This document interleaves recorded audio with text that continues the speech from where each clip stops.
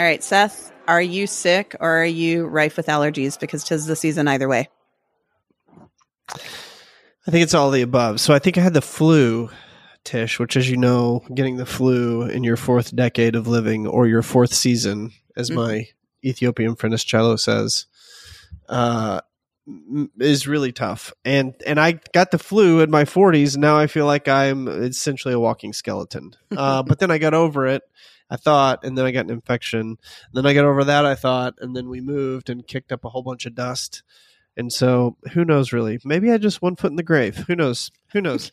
This won't age well if I die before it comes out. I'll just say that.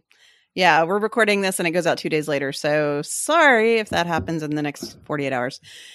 Yeah, that's right. Well, I hope you feel better regardless of the cause. I have a kid home right now bumping a log on the couch, and it is going around. So yeah, it's the season indeed. Is it same stuff? Sinusy? Some kids have like stomach bugs. Some kids have head colds. His is of the head cold variety. Thankfully, I'll take that any day over stomach bug. Anyway. Yeah. All right. 100%. So, which is a good question. Whenever one of your kids, we'll just say Ralph's, because I'm trying to be polite for, listening company, who cleans that up? You or Kyle? Well, it's been a long time since that's happened. Blessedly. So I guess when that happens, it's usually me, but I know Kyle's done it. Kyle's not one of those dads who's like, no, he doesn't shy away from that stuff. He is a hair holder for puke. That's good. So like when it's been a long time since I've done that too, like way back in the day. Again, he's a saint, because for me, I lock the room up, board it up, quarantine it, and just forget about the room altogether. Just like it doesn't exist. You forget the kid we exists. Just lost a bedroom in the house. Yeah. Sorry. Yeah. Don't know. It's not pleasant. No. I know this wasn't going to be a conversation on bodily issues. So tell me what is on your mind. I've been thinking a lot about the act of creation, and the act of creation as a human endeavor and a human enterprise, and how that human enterprise is being taken by the machine. And by machine, you mean the postmodern world in which we live, and technology and AI and all the above?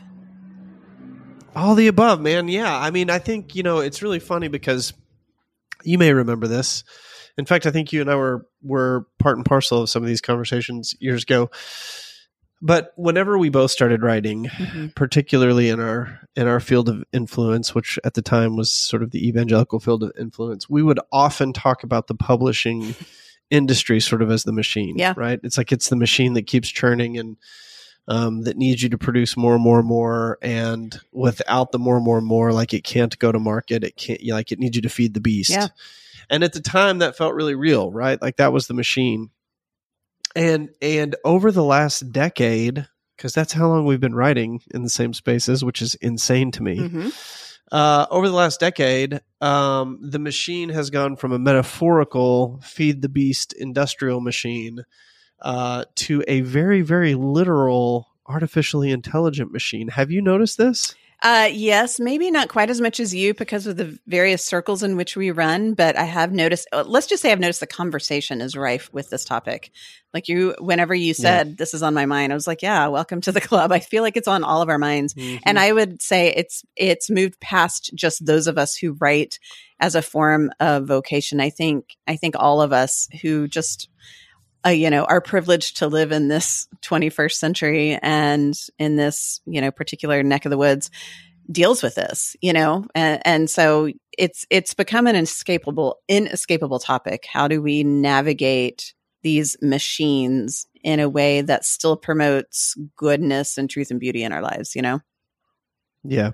Yeah. And is it even possible? And is it possible? And, the way I've been thinking about this, I don't know. I think this is going to be one of those kind of old school drink with a friend sort of conversations. I don't really know that my thoughts are super well formed. I don't have a 1, 2, or a 3, but I just kind of like to talk it out and see where we land. And this is actually one of those where I'd love to hear from listeners too about what we're doing, because I do think this is one of those moments in history where we have to sort of put a stake in the ground and set some guidelines and then live by those guidelines, Amen. Yeah. I mean, I think there's there's a couple of ways to unpack this. I think there's the obvious, like, is it ethical or is it not? And that's a debate that I think could go on for hours and hours, and we wouldn't just come to a clear black and white answer in one conversation.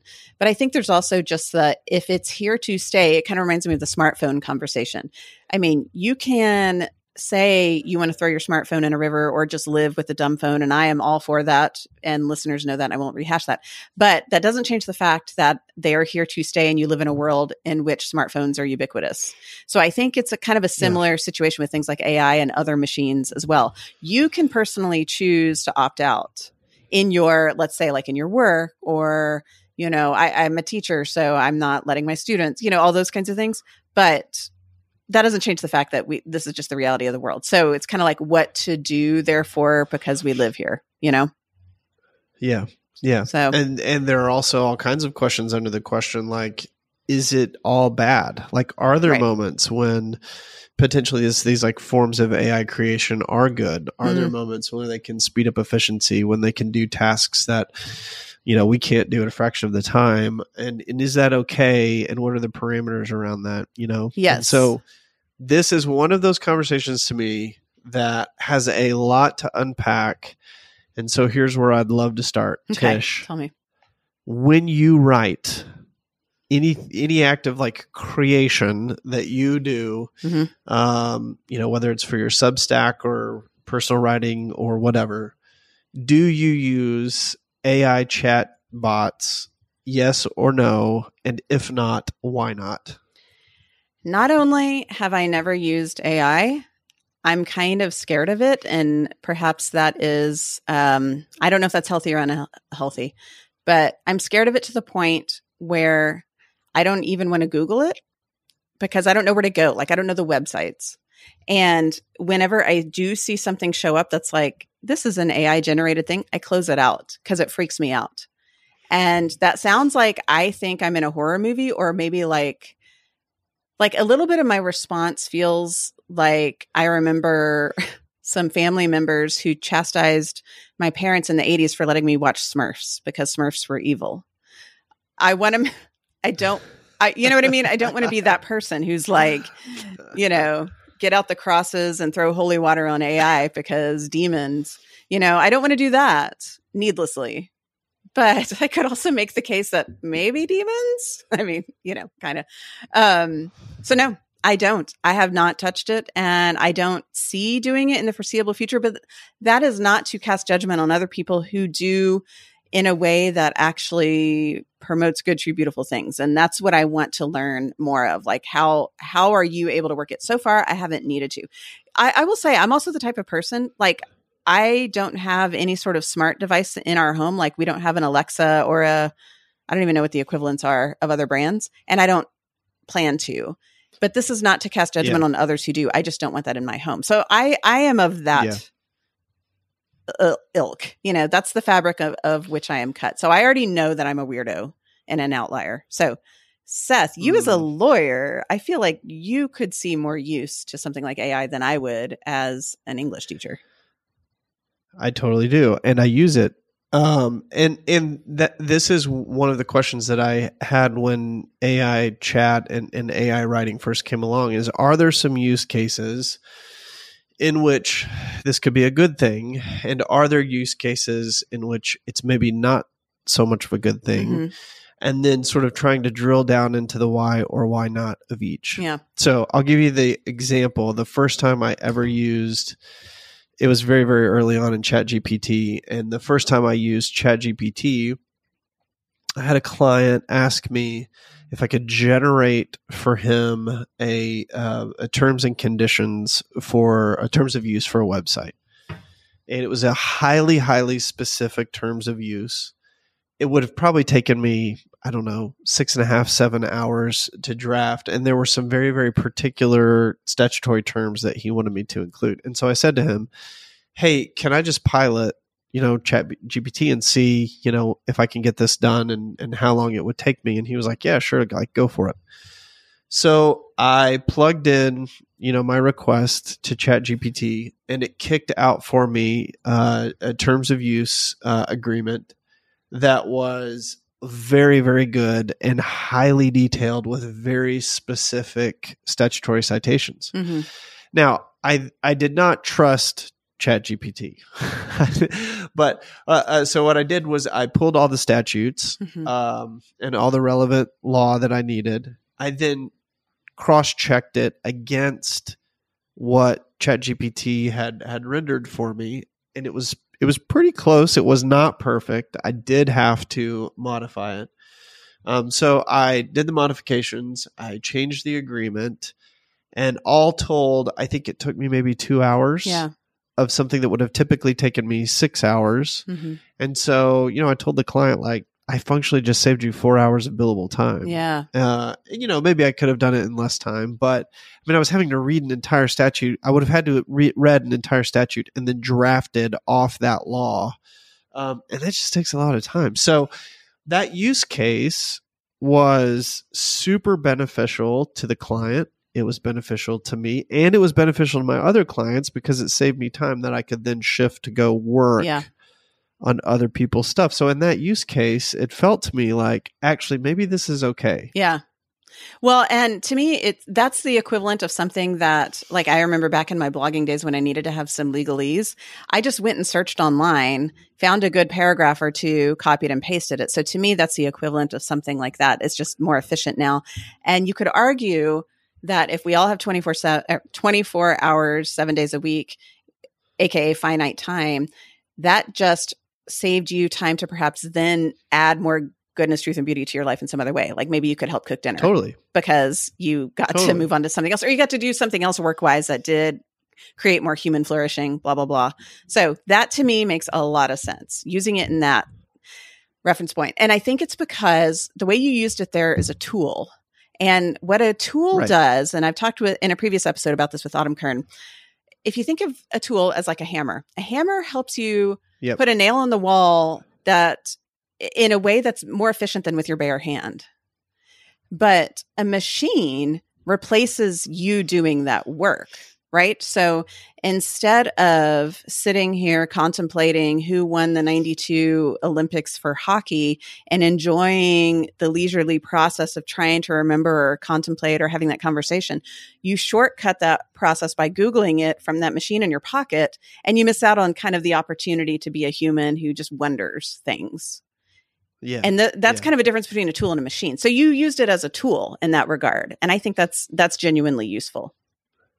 I've talked to clients about this. I've talked to friends about this. And I think, when I think about that particular use case, I can tell you with some degree of certainty, no matter how good ChatGPT gets, it can never replace an attorney. And there are some reasons for that, right? And the reasons are this. I have a license. ChatGPT does not have a license.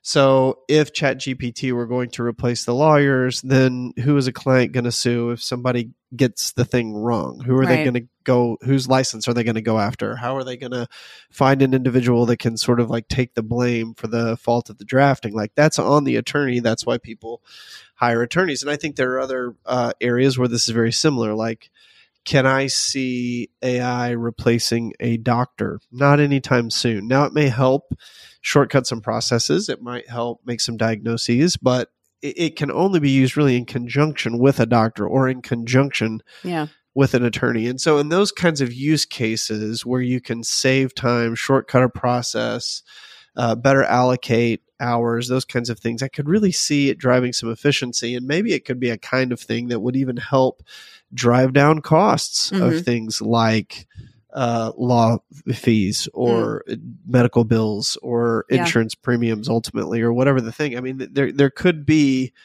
an argument made for that. And therefore make those things more accessible to people who otherwise wouldn't have access to them, which is a good thing. Exactly. Exactly. Yeah, I think those all make complete sense. And those examples that you gave is using it as a tool, right? If a doctor is still there doctoring another human and can use AI to help go deeper or unpack something that he or she wouldn't have thought of before, then that is great because that's helping that doctor well, I think here's my hang up with the idea It's not so much in the results, although the results, like you said, you can't just blindly trust them. And we've heard of all the stories, right, of the goofy images and the art and all that. So the results are a thing. I would argue that the hesitation, what gives me pause is on the user side of things. Do we need to be people who create and not just depend on that? So an easy example to me is a calculator. We've all had that experience either from ourselves in high school or when we have teenagers. Why do I need to learn these math, these algebraic equations when most of my life I'm going to have a calculator in my pocket? Very true. It's not because in the grocery line you're going to need to know an algebraic equation. It's because your brain needs to create those neural pathways. You need to be a person who has done those math problems because that actually contributes to your human flourishing and making you be more human. So I wonder if we're going to shortcut some of that and actually be less fully human when we depend on AI to do the work for us that we just need to do ourselves, Yeah. And I think that brings me to the other use cases. Like, why do I feel different about this in other areas? Like, why do I feel differently about AI creation when it comes to art? Yeah. Why do I feel different about it when it comes to the creation of words on a page, whether it's in book form or in Substack or on Twitter or whatever the heck? Yeah. Why do I feel, different about it when it comes to seeding conversations or journalism or photographs for news stories? Like, why is there a difference there? So I'd love to pick your brain about that because you said something that was really interesting. You said that it's like seeding the humanness out of the thing, out of the creation. It's like handing over our ability not just to think, not just to critically think, not just to wonder, not just to ponder, but to be human. Yeah. And also, I mean, when you first started talking, my initial thought was not even like what makes different forms of AI different from each other, but what makes AI different from, say, like a washing machine. Like, I am very grateful that I don't have to go down to a river and wash my family's clothes, right? I use a machine for that. Right. And so that's an example of how machine and technology makes our overall life better. Although there are stories, though, of how the invention of washing machines affected entire communities because women no longer went down to the river and talked to each other. So there's that whole thing, like, what is AI doing to that communally? But like different forms of AI. I mean, basically, when is AI okay to use and when is it not okay to use in that example? To me, there is something, I don't know if it's, for me personally, I don't feel like writing is okay. Visual images are not. I almost feel a little bit more like utilitarian things are okay. Anything else is not. But correct me if I'm wrong, but I put a poem, even like a good news article, with some exceptions, depending on the purpose of the news article, perhaps, a well-written long form piece for sure, and a painting all in the same category of this is saying something true because we are human beings that say these things. Machines are not divinely created, but they are created by divine people, people with the divine, or created by the divine. And, our nature is co-creators. Like that's what makes us different than like the beavers, who just build dams and eat fish. Right. We're co-creators. And so we need to co-create. And so I don't know, tell me your thoughts of how words and images are different in AI.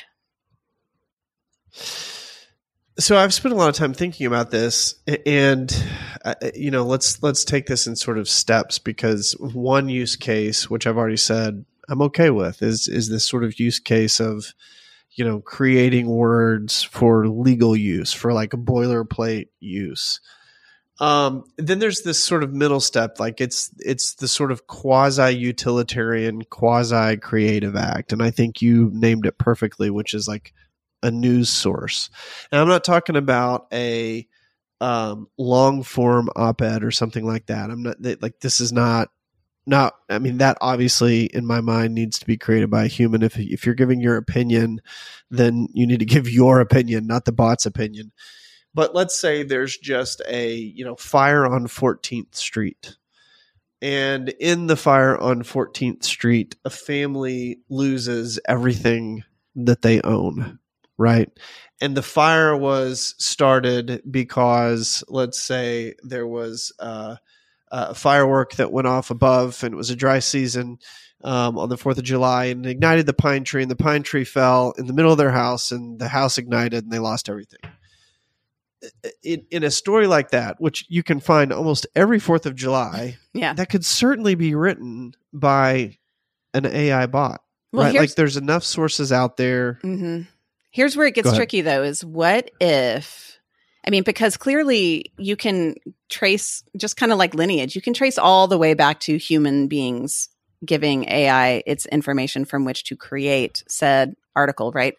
But where it gets tricky is what if that has to do with some city council decision to put the fireworks display here instead of here, and old man McGruber made this decision, and some people in the town think he's crazy, and so you start getting into that kind of territory. So even simple news articles there's something behind them that's still inherently human, you know?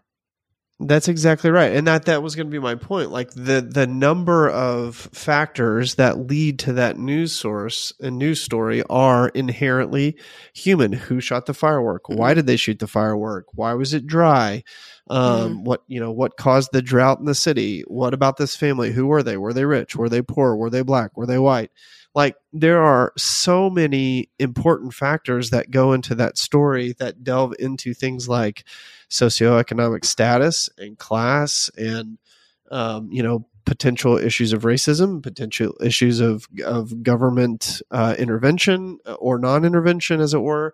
There are just so many factors that go into that story that when written by a human, that nuance can be teased out. But when written by a machine, it's going to be fed an algorithmic response that is going to be coded by someone. It's going to have a point of view. Yeah. Whether or not we know what that point of view is another story. But if you don't know what that point of view is, if you don't know who coded it or where it came from or how it tends to look at things, what if the AI said there was a drought because of global warming, right? And it was written in a community in Alabama where the conservative populace did not believe in global warming, right? Or what if it said, it was dry, but this has nothing to do with global warming, in a populace where people were like, no, man, this is like a real thing that we need to pay attention to, and it could have had a contributing factor. And that's kind of an extreme example, but again, like there are so many factors that go into that story that require a human touch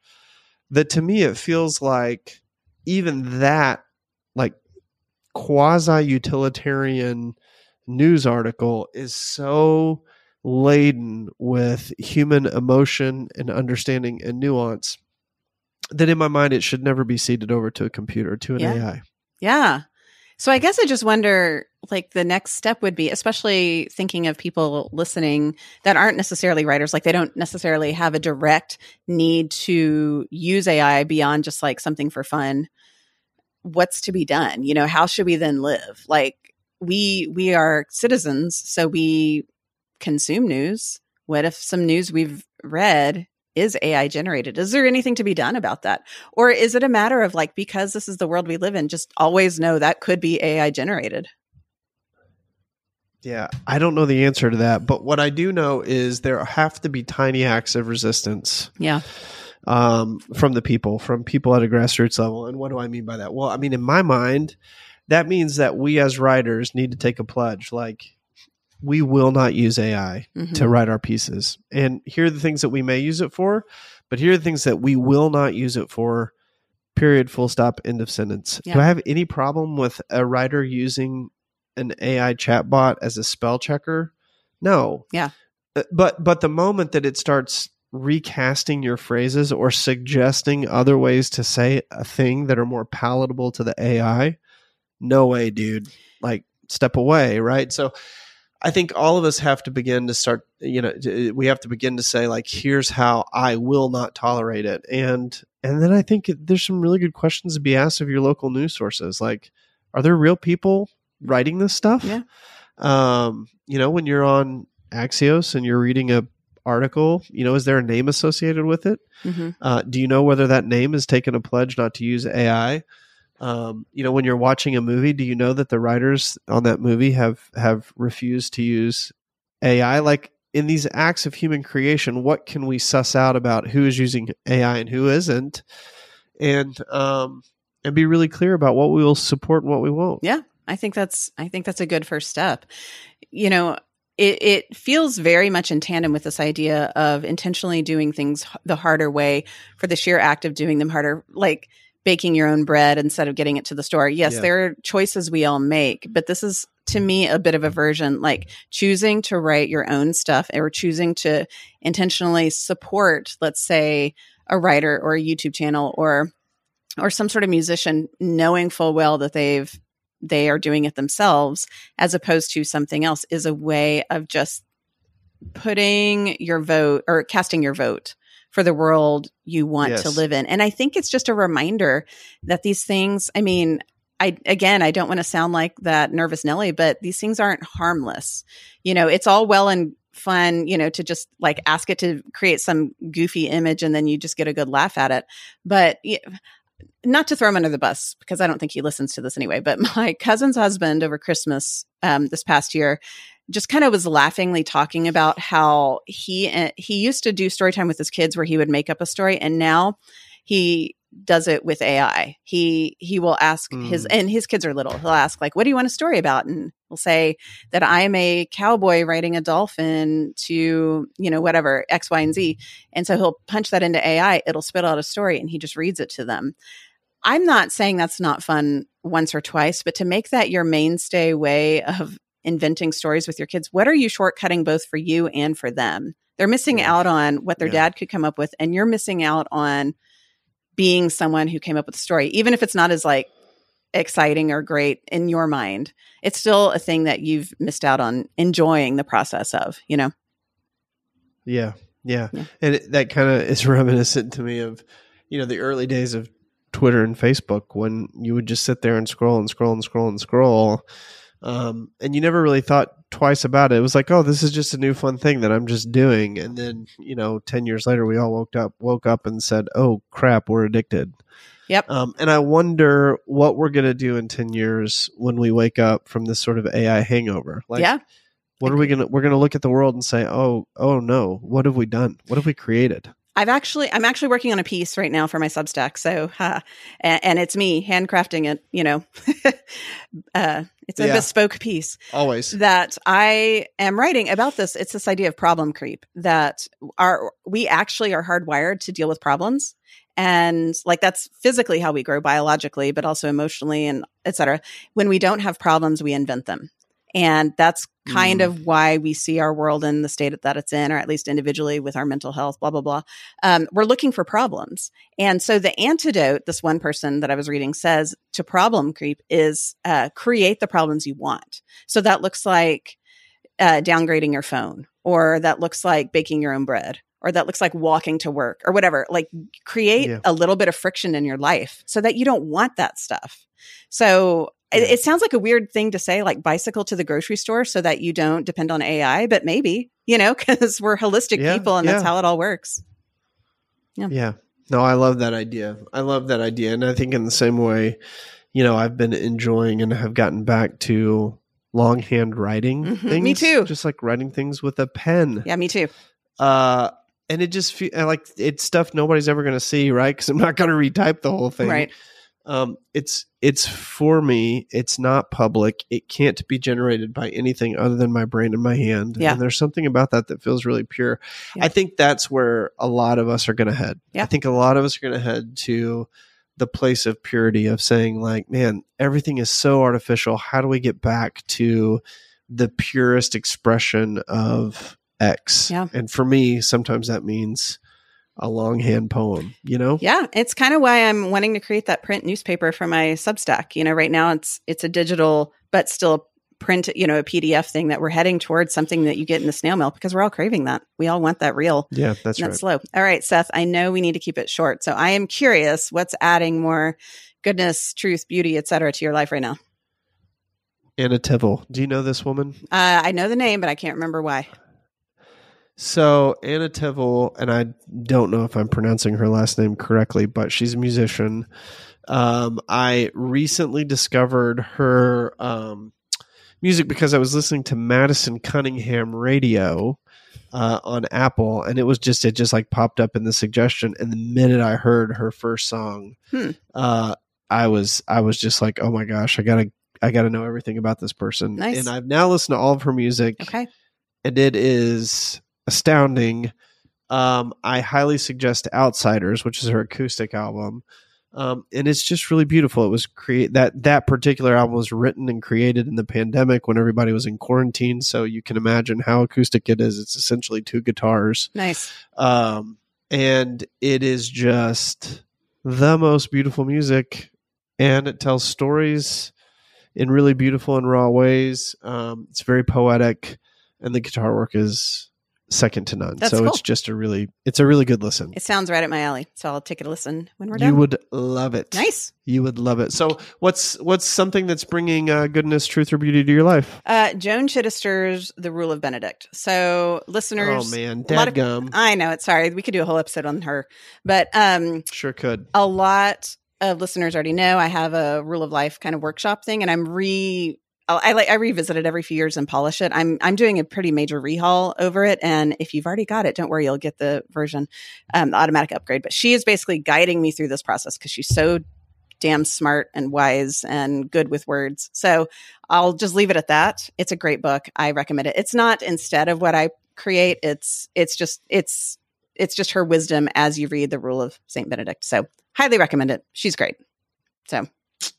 Man, it's good stuff. Her liturgical year was sort of the gateway drug for me. So I literally, good stuff. My friend and I met for coffee this morning, and as she was leaving, she pulled out the book she's reading. And it was that one. I was like, oh, get ready to go down the rabbit hole. She's you're in trouble. Force. Yeah. All right. We'll put all that in the show notes. Also, before we get going, I just need to say that by the time you're listening to this, I think it'll be next week, October 5th, Thursday. If you're in the Central Texas area, go to Fabled Bookstore. I will be there doing a Q&A, AMA, whatever you want to call it, signing. We'll just hang out and have drinks. Please come, 7 p.m. It's a great bookstore. I'll put a link in the show notes. You won't want to miss out. Kids are welcome. Everyone's welcome. Your neighbors. Bring them all. I want to come. I know. Man. You guys should come in, man. It's a great excuse. Yeah, maybe we will. I know. It's also, a bit of a drive. I understand. Yeah, that's right. All right. I am Tish Oxenrider with Seth Haynes. You can find all our episodes at adrinkwithafriend.com, where you can also help support this little thing we're doing by picking up the next round of drinks. Because remember, it's free for you to listen to, but it's not free for us to make. You can find me and all my stuff at tishoxenrider.com. Seth, how about you? Where is your stuff? Just find me at sethhaynes.com. Follow the links, go to my Substack, sign up. Let's have a good time. Okay. And for all of that and everything we talked about, you can just head to the show notes of this episode. Kevin MacLeod did the music. Kyle Oxenrider did the editing. Seth and I did the talking. We'll be back here with more soon. In the meantime, thank you for being here. We appreciate you listening.